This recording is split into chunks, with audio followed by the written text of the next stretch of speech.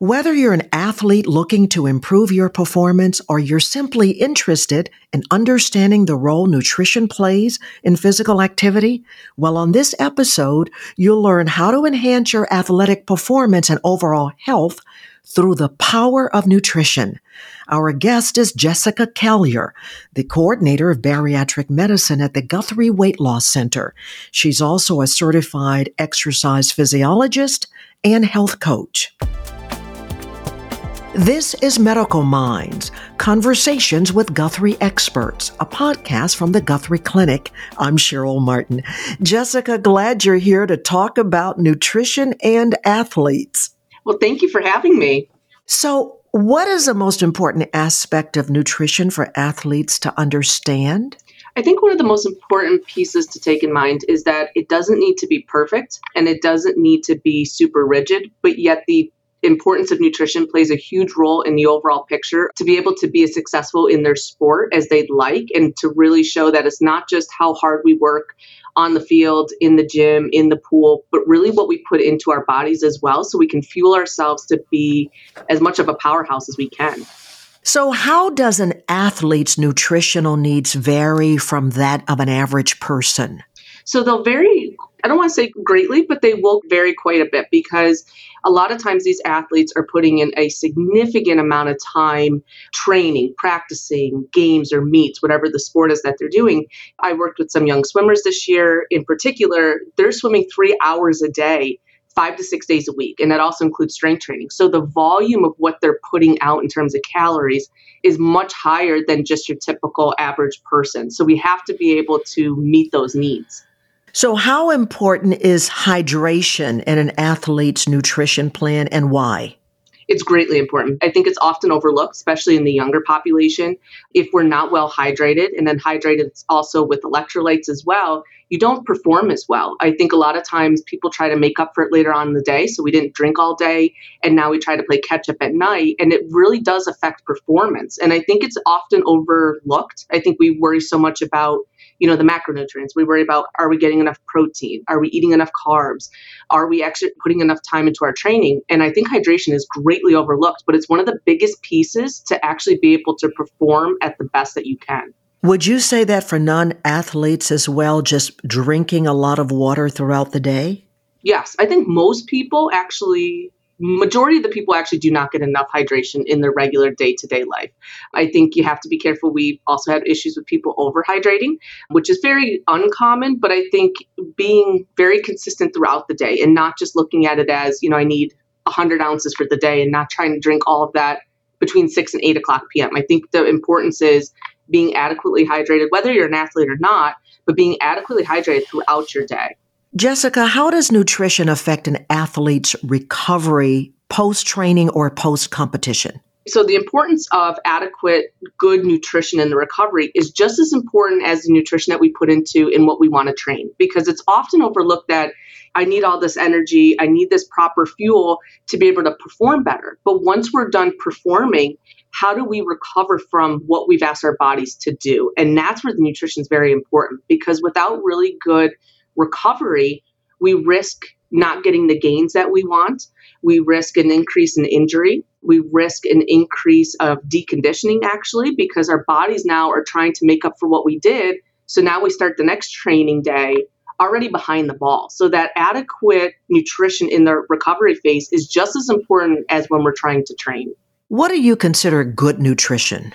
I think a very consistent eating pattern, meaning we're eating really good sources of lean protein, chicken, beef, fish, pork, those kinds of things, getting a good variety of fruits and vegetables. That's where we get a lot of our micronutrition, essentially, your vitamins and minerals, getting good sources of carbs, and athletes need more carbs than just our average day-to-day, but getting those carbs from really good sources. So things like whole grains, potatoes, things like that give us really good energy, but really good nutrition on top of it. And then those healthy fats too. So using avocados, using healthy nuts, nut butters. What we're looking for is, how do we give the body what it needs without things that are fast food, fried food, overly packaged. And all these things have a place, but for really good nutrition for athletes, thinking kind of simple is better. Should all sugar be eliminated? I would say no. I don't think anything, when you think long-term, should be eliminated. And I think now, depending on where we're talking about sugar, I don't tell our athletes to go and drink soda because they're not going to feel good. But actually, some sugar, depending on where it's coming from and in what amounts, does help with some energy stores. So I've had patients who've run marathons, bariatric patients who've run marathons, who have very different needs and what they can tolerate as well, that you still need some of those sugar stores, especially when you're trying to do longer endurance events. But it's how we pair it and where it's coming from so that we can get a better effect from it. So we're not just trying to eat a candy bar, but, can we have some fruit that has sugar in it? Can we have some of these electrolyte drinks that do have a little bit of sugar in them? And that's absolutely appropriate. The cakes, pies, and ice cream. Now, can they still have a place? You've had a really hard game and stuff, and you want a dish of ice cream afterwards? Absolutely. But obviously, it can't be our main source of nutrition. Now, how does the type of sport or activity influence an athlete's dietary needs?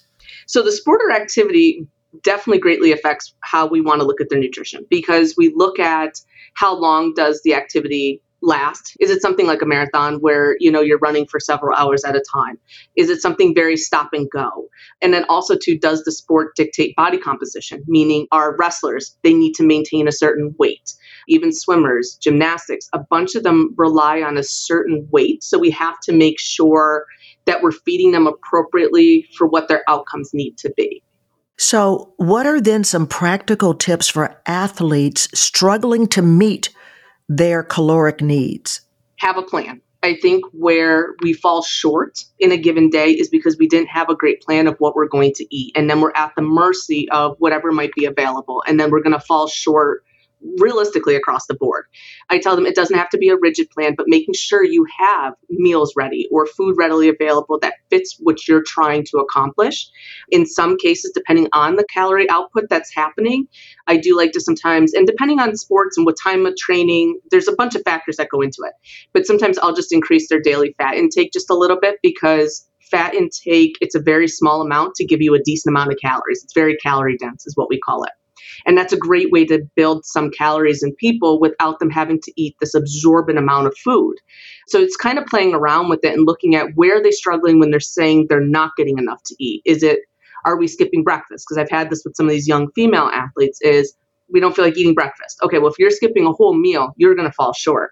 Are we not eating adequately throughout the day? Are our snacks too small? So it's really looking at the big picture and seeing where the holes are, and then how do we improve those holes so that the whole picture now is put together.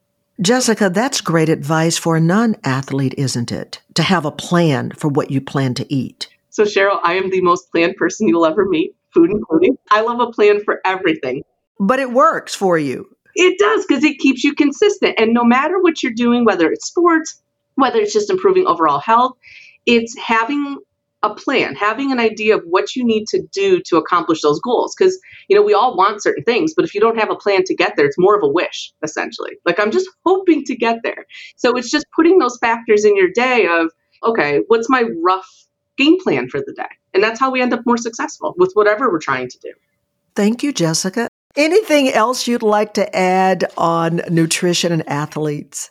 I think the biggest thing is if you know you need a little extra help, sometimes it always helps to have an outside opinion, an outside look, just to see where we could do better, what we're doing well already. I think the biggest thing is just staying consistent and just eating good food.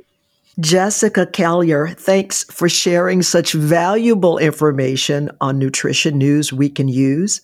Thank you. Thank you for having me. To learn more, just go online to GuthrieWeightLossCenter.org.